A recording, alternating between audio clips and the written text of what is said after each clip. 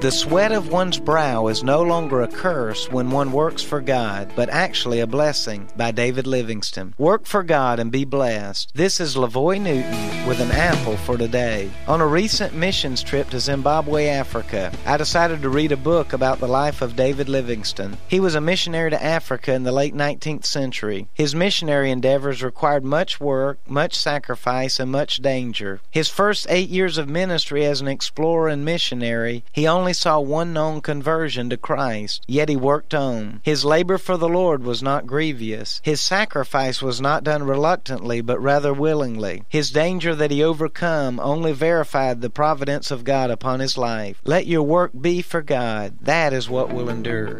An Apple for Today is a daily word of encouragement by pastor and author Lavoy Newton.